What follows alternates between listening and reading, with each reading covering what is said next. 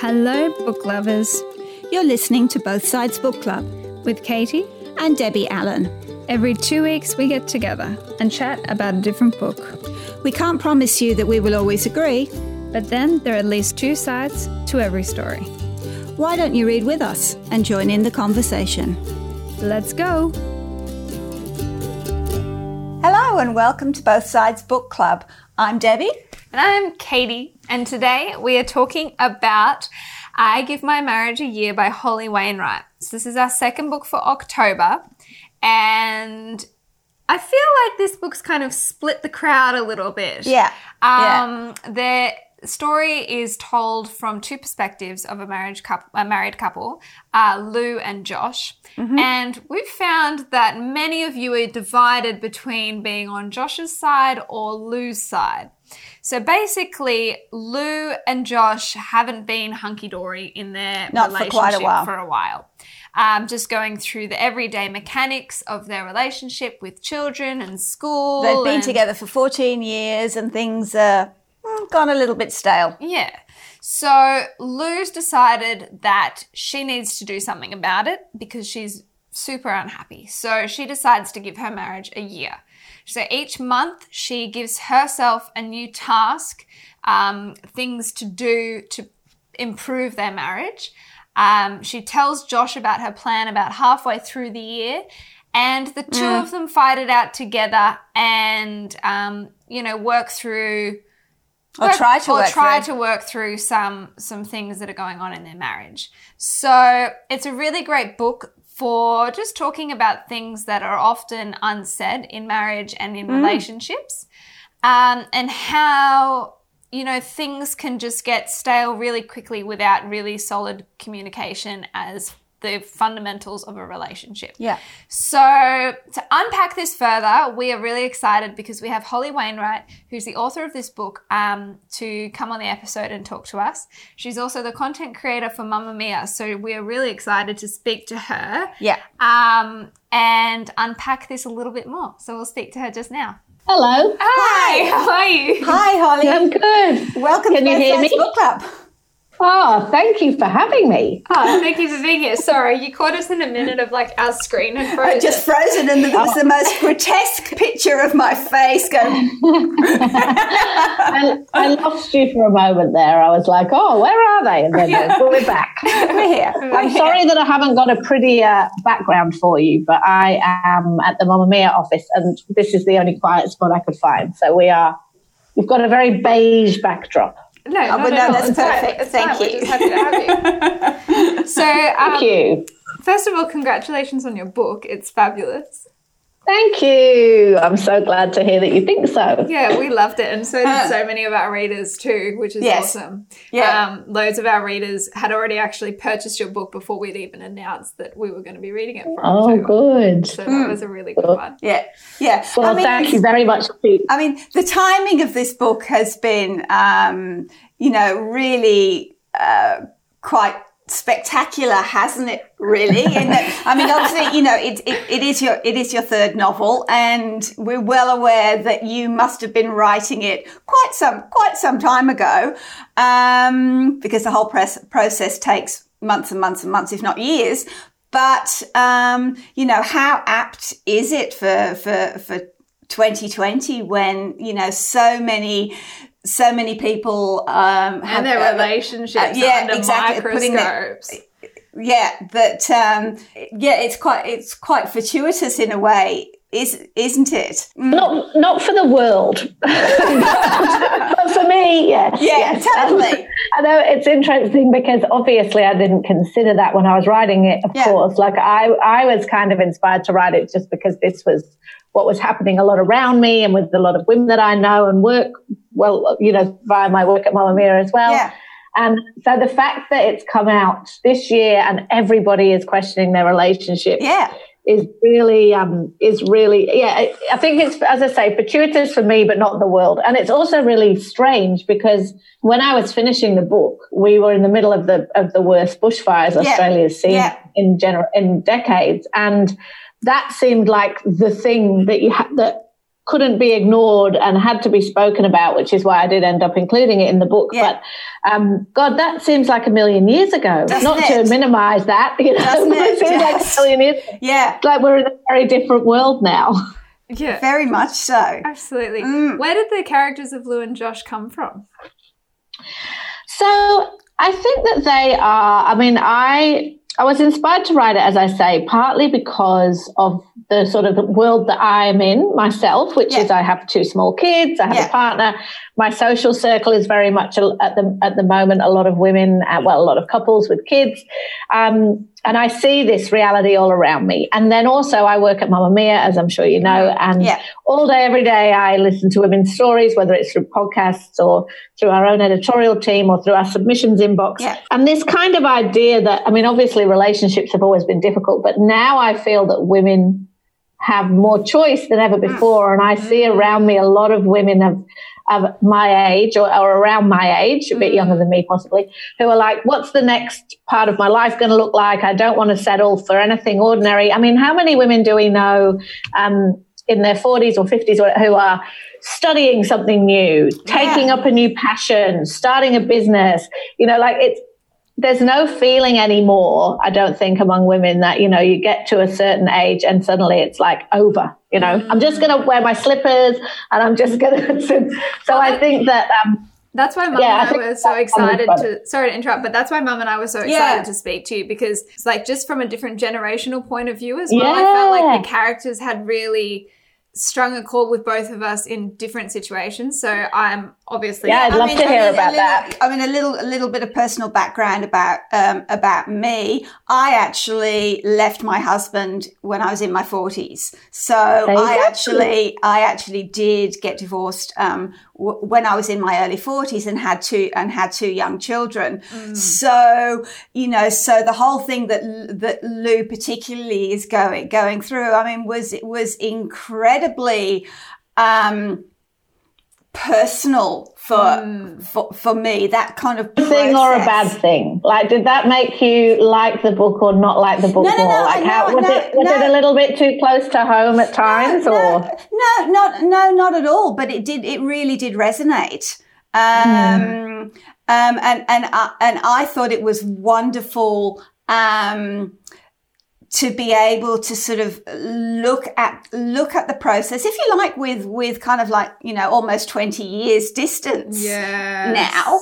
And, you know, and maybe reflect, well, could I have done that? Was I thinking that at that time? Like, what was informing my choices at the time? Because obviously, if you're in that situation, you believe you're fully informed, but you're in it, so you can't be. But you're in it, so you can't be. You can't be objective. And then about it. And then likewise, obviously, experiencing my mum and my dad go through a divorce as a young kid. Well, I was like you were about 10, 11. So like I still have very, very clear memories, or, you know, probably with a warped child's perspective, but quite clear memories of them going through that. And now also I've been in a long-term relationship for 8 years now.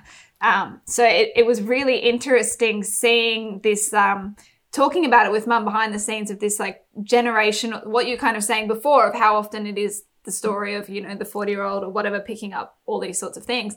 But seeing the generational shift now, I think that younger women are actually doing that earlier as well, in an early relationship, going, hang on a second, I'm losing my sense of identity here. So that's why is this what I want? So that's why we're interested where these characters came from for you. Well, so they very much came from my life and my work. And then in terms of them specifically as Lou and Josh, I mean, I guess the theme came from that. And then the character specifically is, I knew that I wanted Lou to be, I wanted them both to be relatable, obviously. Flawed in different ways. I think it's really the main thing I wanted to achieve with the book was that there was not a very clear path of blame, if you like, because obviously there are exceptions to this, but in my experience, when you talk to different people about a relationship breakdown, of course you get 2 different stories, and they're both true often. You know, they're often both true, because the way that you see things and experience things, of course, is very subjective. And So I wanted to avoid cliches of, you know, the guy was necessarily the bad guy or that he was a doofus or whatever. I kind of wanted him to be quite a good man. I wanted Lou to be believable and flawed and frustrated. I know a lot of women are, you know, flawed and frustrated. And gosh, tell me someone who's not. Exactly. I would love to meet them and ask them how. Exactly. They're probably on value. You just don't know. You just can't see it. Yeah. And then I wanted Lou to have a career that she loved, but it was quite far from my career. And I know a lot of teachers and talk to teachers all the time. Your mum's a teacher, isn't she? Or your mum was a teacher? My mum is a teacher. Yeah.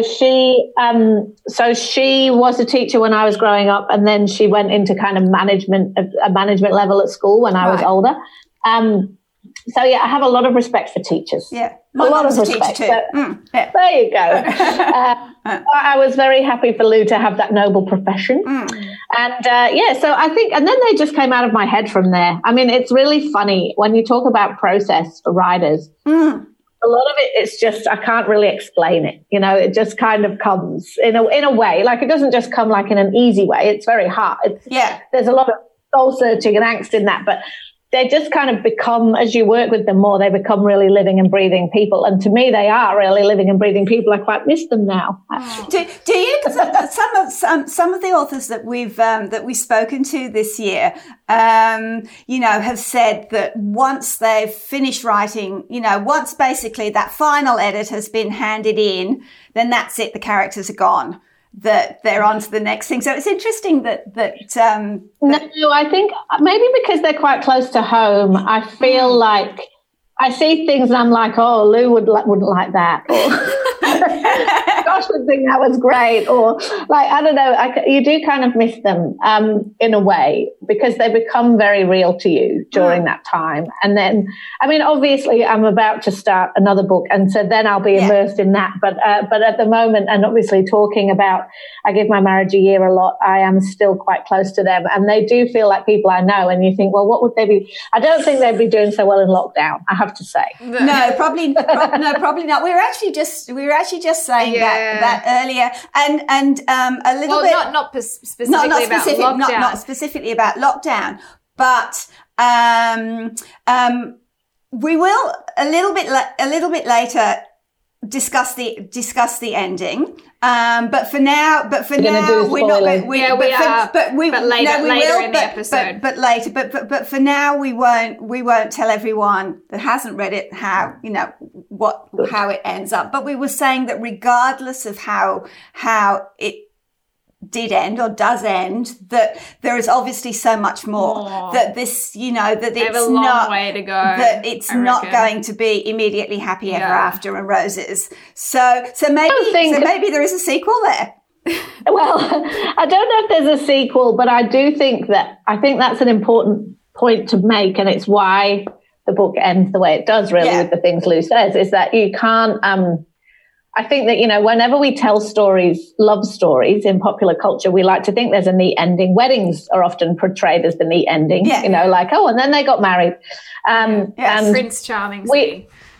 As anyone who's been in a long-term relationship, both of you would know, you choose it every day, and some days are harder than others. Some years are harder than others. Like, I think you're right. It's not an ending necessarily, but no, I don't think there'll be a sequel. Not at the moment.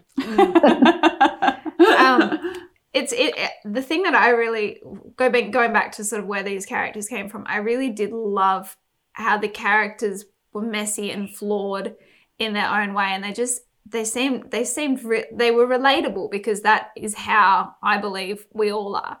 And you showed this human side of each, especially of Josh, what you were saying before about you didn't want to depict it so typically masculine. I think it was really empowering to hear Josh's perspective with that in mind. So when you were writing the two different perspectives, can you tell us a little bit why you weaved in sort of the warp of the timeline too, why it was important to bring in some of the childless stories in their lives? I really wanted to, and I know that this has been done before, probably plenty of times, but I think it's just a really fundamental human truth about relationships is that, you know, we all change. If you're going to live with anybody for 10 years, 6 years, 10 years, 20 years, whatever, during that time, you're going to change, and so are they. And your needs and wants are often going to change too. And I actually believe there's a lot of luck in whether or not you change together. Like, I think that can sometimes just be about things beyond your control. But I really wanted to explore that idea of what Lou and Josh were like before all this sort of shit descended on them, for want of a more elegant term, and explore that beginning and what they wanted and what their hopes were at that time. And, I really enjoyed writing those parts. I have to say, like, the early chapters of them getting together were really fun to write before everything starts getting a bit more complicated. But I think, you know, that juxtaposition worked so beautifully, I think, you know, as a foil to all of the crap that they were going through, you know. And it served as a testimony to, I think, so many other relationships. I mean, certainly when Jay and I have a fight, I look back and I go, oh, like the good old days when we used to just be at uni and do this and this. Like but if we didn't have these experiences, we wouldn't have grown. Exactly. So it's like, it's where you begin and it's how you sort of bond and form. But then where do you take it, you know? And also it's just a human truth that relationships shift and in different ways. And I think that how you handle that is one of the most interesting parts. So I wanted to do that. And it was quite obviously complicated keeping track of the timelines. I'm not the most organized person, but I am. Did you have Post-its or something? I do Post-it. A flow chart. I do. I have Post-it notes on my bedroom wall, and I move them around. And I thought it was really important for that, just to be able to see who they were and where they came from before it all went pear-shaped. It's funny that you say pear-shaped and shit hit the fan, but when I read it, there wasn't such a big event, that it was just lots and lots of different circumstances of poor communication between the two of them, and enabling each other to not communicate properly. That's how it unraveled. And I totally empathized with that, because as sort of we like to make things personal at Both Sides Book Club and talk about our own experiences as well. But even I don't know, with my partner and I had been with him since I was 18, and I felt so much of my personality was wrapped up with, you know, coming of age and being an adult, and whatever was so wrapped up in my experiences with him. And you work together. And we work together too. So it was like we've got a very interesting relationship. It's amazing, but it definitely was a lot. And I remember, how old was I? I must have been 20. About 23. 23. And I just kind of had this, like, not a breakdown, but a realization. I was like, man, like, who am I without him? I need to re-find myself. I need to, like, you know, figure out, disattach from him. Well, yeah. And so I went and did the trip to London by myself for about a month. And that was amazing, because I was like, man, I'm funny. I can be flirty. I can be sad. I can do all these things without him. And that's what I felt like, in a way, I got from Lou and Josh's relationship, is that it's lots of small, not communicating properly and letting yourself lose identity in each other. Like creating an identity together, not separately, which is how things can all of a sudden, little things turn into these like big things that shouldn't be big things. Was that what you were thinking when you're writing it? I also think that when the big things do happen, which they inevitably do, you know, whether it is a decision about where to live, I mean, in Lou and Josh's case, a decision about where to live, or whether it's money, or whether it's babies or lack thereof, or whether it's whether to get married, or whether it's a death in the family. When the big things come, which they do, how you handled the little things and the communication will kind of define how you handle those big things. And I think the thing for Lou and Josh is that it's like the deal that you make of who we are as a couple in their younger days, when they're like, we want an unusual life, and we don't want to be like everybody else, and we want to be like this and that. And then that begins to shift as you change, and it's like, are you both going to veer off in that direction, or just one of you? Or so I think you're right that there are a lot of little things that happen that then then undermine when the big things happen. I think that's one of the points. I think exactly. I mean, it's again, sort of like speaking from experience, it's very rarely, I think, a huge catastrophic thing. Even I think in some ways, Lou's affair, which which is a pretty. That's a pretty early spoiler. I feel like that happened early on. That's not a spoiler. That's not a spoiler. But I mean, obviously that's a huge thing. But, it is a big thing. But the reason for that, I think, was, this gradual process of erosion. Her reason for doing that was not because she was, overwhelmed by this guy who swept her off her feet. No. It was a symptom. And also, she was angry and resentment up, and I very much wanted. Yes, that is a big thing. It's a very big thing, and it's revealed early on in the book. And then I want you, hopefully, to think, well, why is she doing that? Exactly. And not necessarily feel like it was justified. I mean, I think one of you, you said in the notes that you sent me about.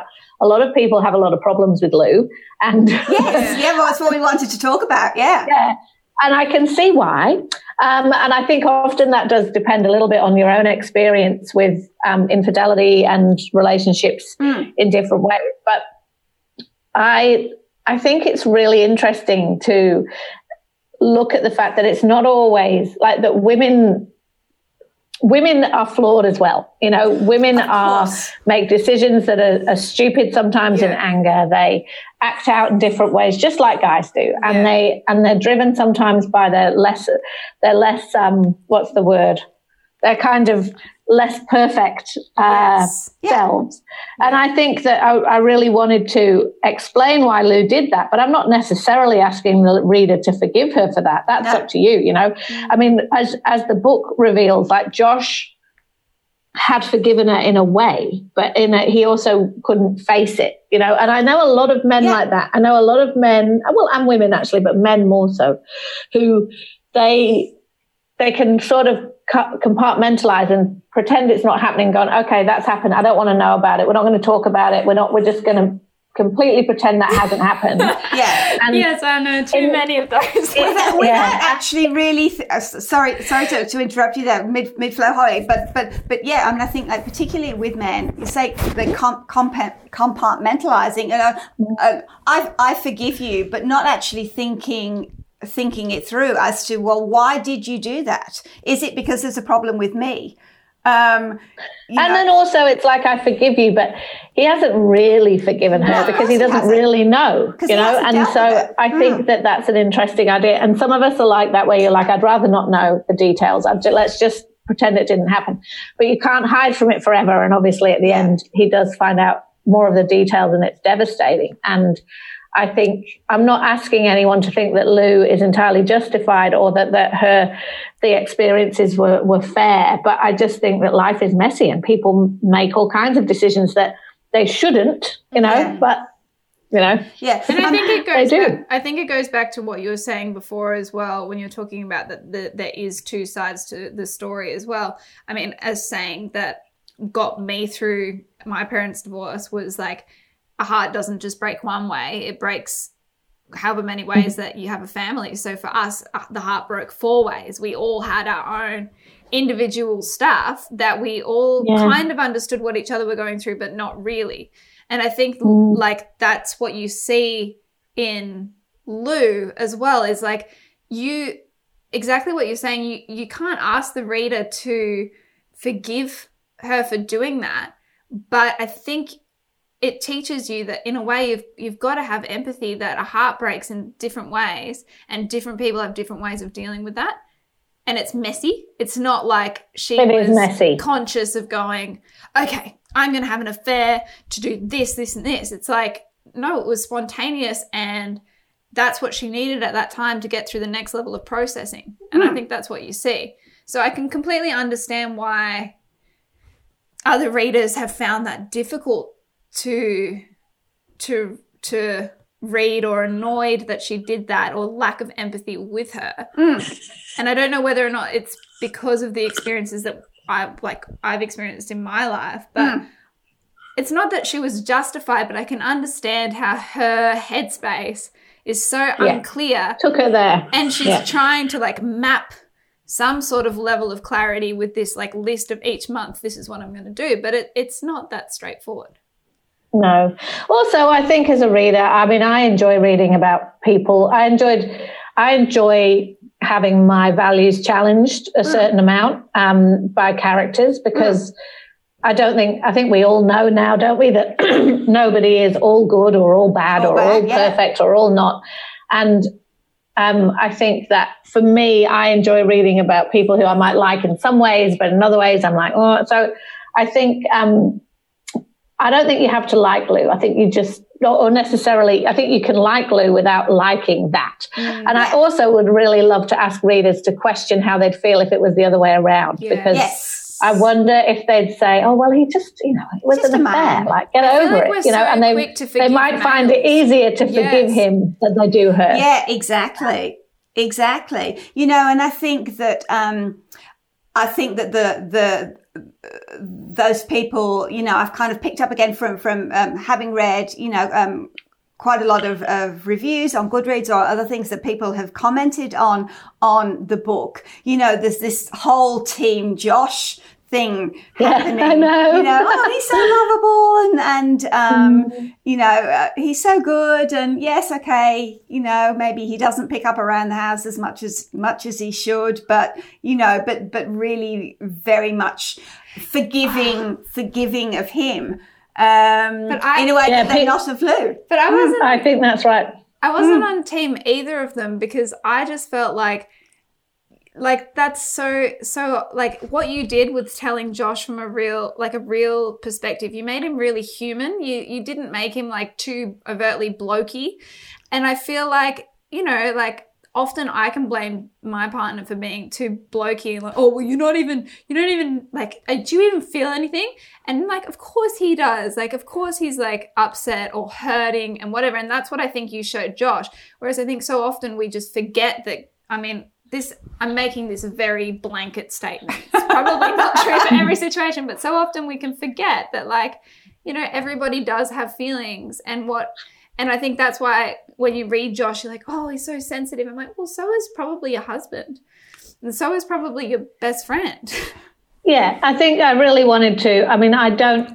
Obviously, this is a kind of quite heterosexual relationship cliche, right? I'm also being that way. But it is a heterosexual relationship cliche that men are not as emotionally intelligent. But I question whether that's true or whether they're just not good at expressing it, And Josh isn't particularly good at expressing it. He has all his own baggage, like we all do, from his family and his life and thwarted ambition and all of those things. But he loves his wife and he loves his kids. And that's a lot of guys, guys. And I wanted deliberately to write him as a likable character who does some questionable things. And so it is interesting, this Team Josh thing, because he's great. Like, I like him too. That's why I wrote him that way. And, I think that we should give the intelligence to women that they're not going to marry, unlovable idiots if they can possibly avoid it. The book wouldn't have worked if Josh hadn't been essentially likable. But I think it's funny. One commenter said that they weren't Team Josh or Team Lou; they were Team Family, and I think that's interesting too. That takes a certain judgment on whether or not families should stay together in these situations. But I think that was kind of, they were. One of the other points I wanted to make is that relationships involve many more people than just the two who are in them. Whether, as you were just saying about their heart breaking in different ways. Yeah. Every decision about a relationship, once you've been together all that time, includes mum and dad and the kids and the friends and the work and all that. It's very complicated, as you well know. Yeah. Actually, there was one thing I really, really wanted to talk to you about, because maybe because of my own experience, but I do think that it is a common phenomenon with women that you know they in this sort of relationship. I feel like we've been throwing lots of blanket statements. Well, yeah, I mean, of course. So forgive me if we're But that's what the story's about. That's what the book's about. Okay. Generalizing is that, you know, everything gets, or Lou feels that everything gets dumped on her. So, you know, responsibility for the kids, for the cooking, the Vegemite for toast, organizing the Vegemite toast, Christmas, you know, buying the presents, all of those things. And then she, you know, and then she resents that. She has this really, really deep resentment of it. And you have to say that I have been guilty of doing that myself once or twice. You and everybody in the world. Exactly. But what kind of like really struck me in the way you wrote this is that, you know, we've talked about the communication, but she's really disempowering Josh because she won't let him do, you know, because she says, you know, it's that old chestnut, isn't it? Oh, I might as well do it myself because it's easier than having to tell you how to do it. Why can't you just know? Why can't you just know that it needs doing? Or I think there was that quote later in the book that he's always 10% off, but instead of that being a critique, that maybe it's acceptance that he does things 10% differently.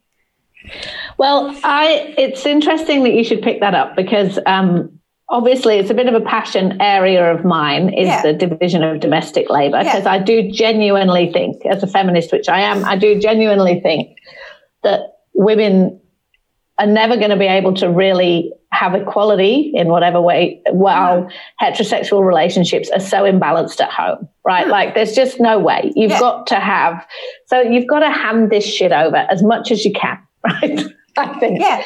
And that's not to victim blame. That's not to say that it's all women's fault for not doing it. But society and everything in our lives tells us that it's really valuable that we know how to cut up the Vegemite toast and we know what goes in the baby bag and then we know how the house should be and then we have to impart this wisdom as the teacher to the pupil.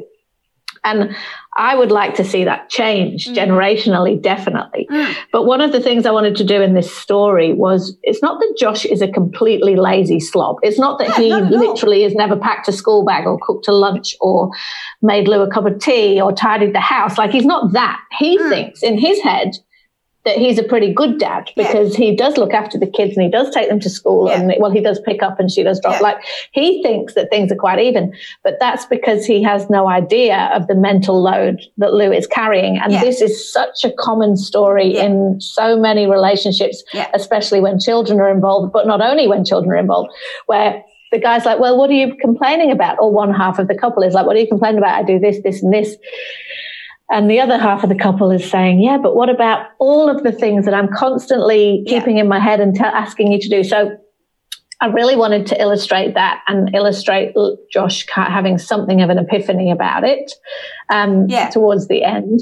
But I'm sure that, you know, if we imagine what happens on the next day and the next day and the next day after the book's ending, I'm sure it's not a solved issue because it takes a long time to work that stuff out. But I very much am in the camp of, I work with a lot of young women and I always say to them when they're moving in with their partners or when they're having babies, it's like if you behave as if this is your domain and you're letting them in, then it's always going to be on your shoulders. It's always going to be on your shoulders. Yeah. You've got to take it on that it's a dual endeavor from the beginning. And with kids in particular, that's very difficult for obvious biological reasons.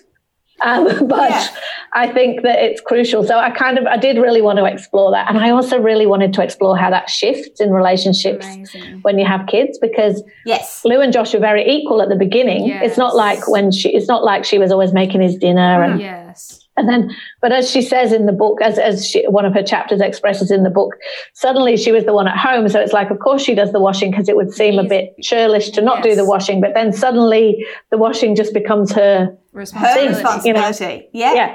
And it's a creep that happens over time. And all of a sudden, you know, you make, like when you're first together with somebody and you make them a cup of tea or a dinner or a drink, they're like, thank you. That's so nice of you for doing that.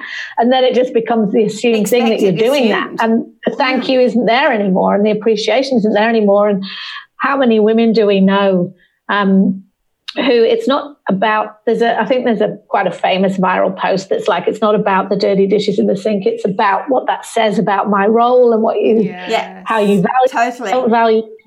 You know, so I did really want to explore that, and hopefully.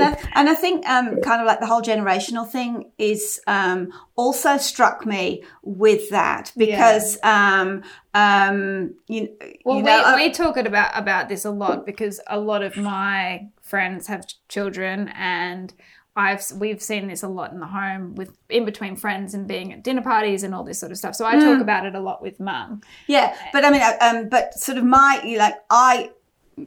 my generation, I'm obviously, you know, I'm somewhat older than you. I'm considerably older than Katie. But, you know, so I was a child of the 60s. So, you know, my role model from my mother was that, you know, our role was to keep your husband happy. Homemaker. To even though my mum actually went out to work, it was still our role, and our role also as female children, my sister and I, to make sure that everything was just tickety-boo in the house, and undo all that. Like, that's a lot to undo. To make the man happy. And I think certainly I went into my marriage, I think, you know, with that so firmly ingrained that, you know, that was my role, just to kind of like shut up and get on with it. Until you didn't. Until I didn't. Exactly. Until I spat the dummy and I didn't. So I do, you know, like seeing younger women and their relationships, and also my relationship. I'm in another long-term relationship, which is far better, shall we say? Then, you know, you say that distribution, and it's setting out those expectations from day one, isn't it? I think so. I had some really, really great advice from one of my close friends who's got 2 kids, and they have a very, very, often people look at their relationship and comment about how amazing their dynamic is. And she said the best thing that my partner and I ever did was, before we had kids, we both sat down and we told each other what the level of expectation is that we're going to have on each other. And she said, so when it came to it, when we were sleep deprived or we were going through the motions, he knew the expectations that I had on him, and I knew the expectations that he had on me. And that meant that, you know, stuff still got done. Smart woman indeed. They say, I don't know whose quote it is, but they say that how much a woman, one of the most important career decisions a woman can make is the choice of her partner, because it will, I mean, not that career is everything, but it will define how much you can or can't do, define how happy or not you are in doing it, and all of those things. If you're with somebody who is always going to support those choices and sharing it equally as much as possible. So smart friend you have. Yes. So actually, this wasn't one of the questions that topics we put down, but that was a really good segue, talking about friends. You know, let's talk a little bit about Gretchen. One of our recent books was Kokomo by Victoria Hannon, and in there, the main character has an amazing, supportive friend, and I think we're sort of seeing this a lot in literature at the moment, is the importance of having that strong friendship base, that they're just as, you know, friends are just as important as any family member. Was that your intention with Gretchen? Very much. I wanted to give, I mean, obviously as a writer, friends play an important part, because they can be another voice, and they can also be another perspective, and they allow the storytelling techniques that you kind of need them for, in a way. However, I was also really passionate about portraying a really positive, solid female friendship, because I know not everybody has them, and sometimes when we talk about the importance of female friendships, some people will say, oh, you know, well, I don't have that kind of friendship, and I know that that's true, but I think that female friendships are absolutely the bedrock of so much of how happy your life will be or not. Not necessarily female friendships, actually, just solid friendships. I mean we put so much importance. Yeah, we put so much importance on romantic relationships, and of course they are very important. But your friend, they say that your key to happiness is the quality of your relationships, ultimately. And I think that friends are so crucial in that. And I'm lucky enough to have quite a little gaggle of very good female friends, but I have my closest friend I've known since school. She lives back in England, unfortunately, so I don't see her all the time, but we're still, she still probably knows me better than anyone else. Yeah. And I think that those kind of relationships are crucial. And I wanted to play that kind of dynamic about how, because when you have really good friends and then you get into a relationship, the friends come with, you know what I mean? You have to, So Josh knows that Gretchen is almost as important as he is in Lou's life. He also knows that Gretchen's always the one who's really going to know what's going on. So, there's a couple of times when he asks her, and obviously she, as a loyal friend, is not going to necessarily tell, but she loves Josh too, right? Because she's known him for years and she's been there through all of this. And I think that it's an interesting dynamic.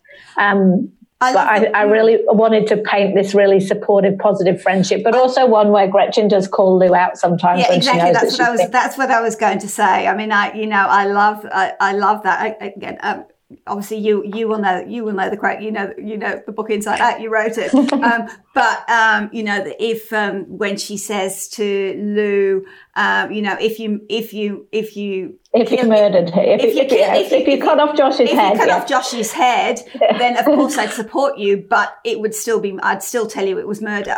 Exactly. Which I think is so, is so important, that you do have friends who can just kind of go, hang on a minute. Look at yourself. A good friend will support you, but will also tell you when you're wrong. And it doesn't mean they're going to withdraw support necessarily, but it's like, you do know that you're being wrong about this. Now, that's not easy to do, especially not for, depending on your personality and all those things, it's not easy to do. But I think that really good friends can do that and move on, So I wanted Lou to have a friend like that. And I really liked Gretchen. So I enjoyed writing her. I did too, very much. She's good value. So, Holly, before we go any further, I'm just going to quickly interrupt our episode. Just for any of you that are listening, we're about to enter a spoiler zone. So if any of you don't want to know what happens at the end of the book or haven't read the book, I would suggest putting this on mute or paying attention to something else for a go make a cup of tea, brief moment, and coming back to us soon. All right. So back to you, Holly. Did you know how the book was going to end before you wrote it? No, I didn't know. So I told my publisher that I knew. I may have told this story before, but I told my publisher that I knew. She said, "Do you know what happens in the end?" I'm like, "Yes, I definitely do," but I didn't. But the thing is what I very much wanted to happen is I wanted it to be okay either way. So I didn't want there necessarily to be. I didn't want it to necessarily be, if they had chosen not to have stayed together, that would have been the right thing for them to do. I'm not like some kind of 1950s Pollyanna who's like, well, we have to keep the children, you have to keep the family together. Like if it's not, if it's not the right decision, it's not the right decision. So I wanted it to be okay either way. But I have to also say that as I was writing this, and it was only the very beginning of this weird year we're in, I began to think we have to have a happy ending. I just felt like we really did need that. And I had also become very attached to them. So I wanted them to stay together. And so it became clear to me. And then obviously when I realized how I was going to finish the book, I went back and made sure that it made sense, because the problem with writing a book a lot of it depends on the ending, what's going to happen, is what's going to happen has to be convincing either way. You don't want it to be massively predictable, so everybody saw it coming a mile off, but it has to be convincing, because if you don't know and then suddenly it comes out of nowhere, you're going to be like, oh, I didn't really see that. So I wanted there to be suspense. So again, I'm going to interrupt you there because I haven't told you this. So I read the book 2 or 3 months ago. I had a copy from the publisher, which was fantastic. So it was a rainy Sunday, and I was sitting in bed. I thought, no, I'm not going to get up. I'm just need to carry on reading the book. And you really, so congratulations. You really, really, just as you're getting towards the end, it could be either way. It was a knife edge. It was, are they going to stay together and are they not? And when Christmas was looming, and Josh had gone, I sat in bed, and Katie will tell you that I'm not generally a very emotional woman. She says, "Oh, you're so English." She's so English. She's so English. I had to teach her the language of emojis. I was like, Mum, she replies to me going, yeah, no worries, sure. And I'm like, Mum, hello, send me a love heart just so I know you're not mad at me. Anyway, I sat there in bed and tears were just streaming down my face. I was sobbing. So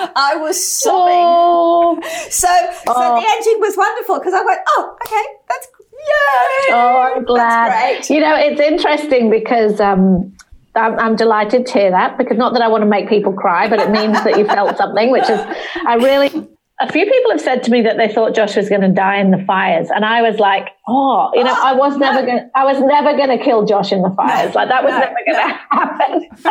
But the fires played a different purpose, which was to kind of put priorities into focus, which I think they did for a lot of people. But I really wanted them to be together, but I also wanted them to get rid of a lot of the bullshit. So I wanted him to really face up to what had happened with them. Yeah. To understand the truth about what happened in the affair, and to support Lou's dream, and vice versa. So I hope that's where we got to. But the reason I wrote the end the way I did is where she says, I'll give it a year and another year and another year and another year, is because that's how I see long-term relationships. I think you have to keep buying in. You have to keep making the decision.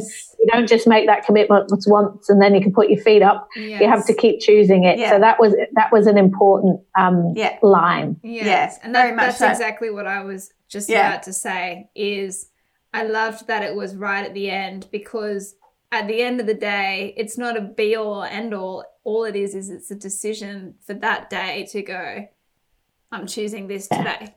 And tomorrow I'm going to try and choose it again. And then the next day, and then the next day. And that's what, I feel like people put these societal expectations on the big decision, and either way is going to be life-changing. And for sure, decisions are life-changing, but all they are is decisions. And it doesn't matter which way you go. It's not wrong or right. It's just that's the decision you've made. And that's I want a bit, but So I hoped I once I'd decided I wanted them to stay together. That was my aim, was to not make it too sickly sweet, and also for it to be believable. And there was a lot of love there. There was a lot of love in their family. There's a lot of love between them. There was their little girls. There's I think totally. They still had a lot of love, and that's obviously relationships. As I say, I'm not in any way sort of trying to put a message out that I think people should stay together if they're not feeling it. But I think for this particular couple, there was still a lot to stay for. Exactly, and and we're so glad that they did. So glad that they did. Now, are you? So you said that you were writing. So just quickly before we finish, can you tell us a little bit about what you're writing next? To be honest, I can't, because but also just because I'm not that far into it yet. But there is another book. There is another book coming. Right. So I am switching my attention now from Lou and Josh, and the Post-it notes will be back on the wall very soon.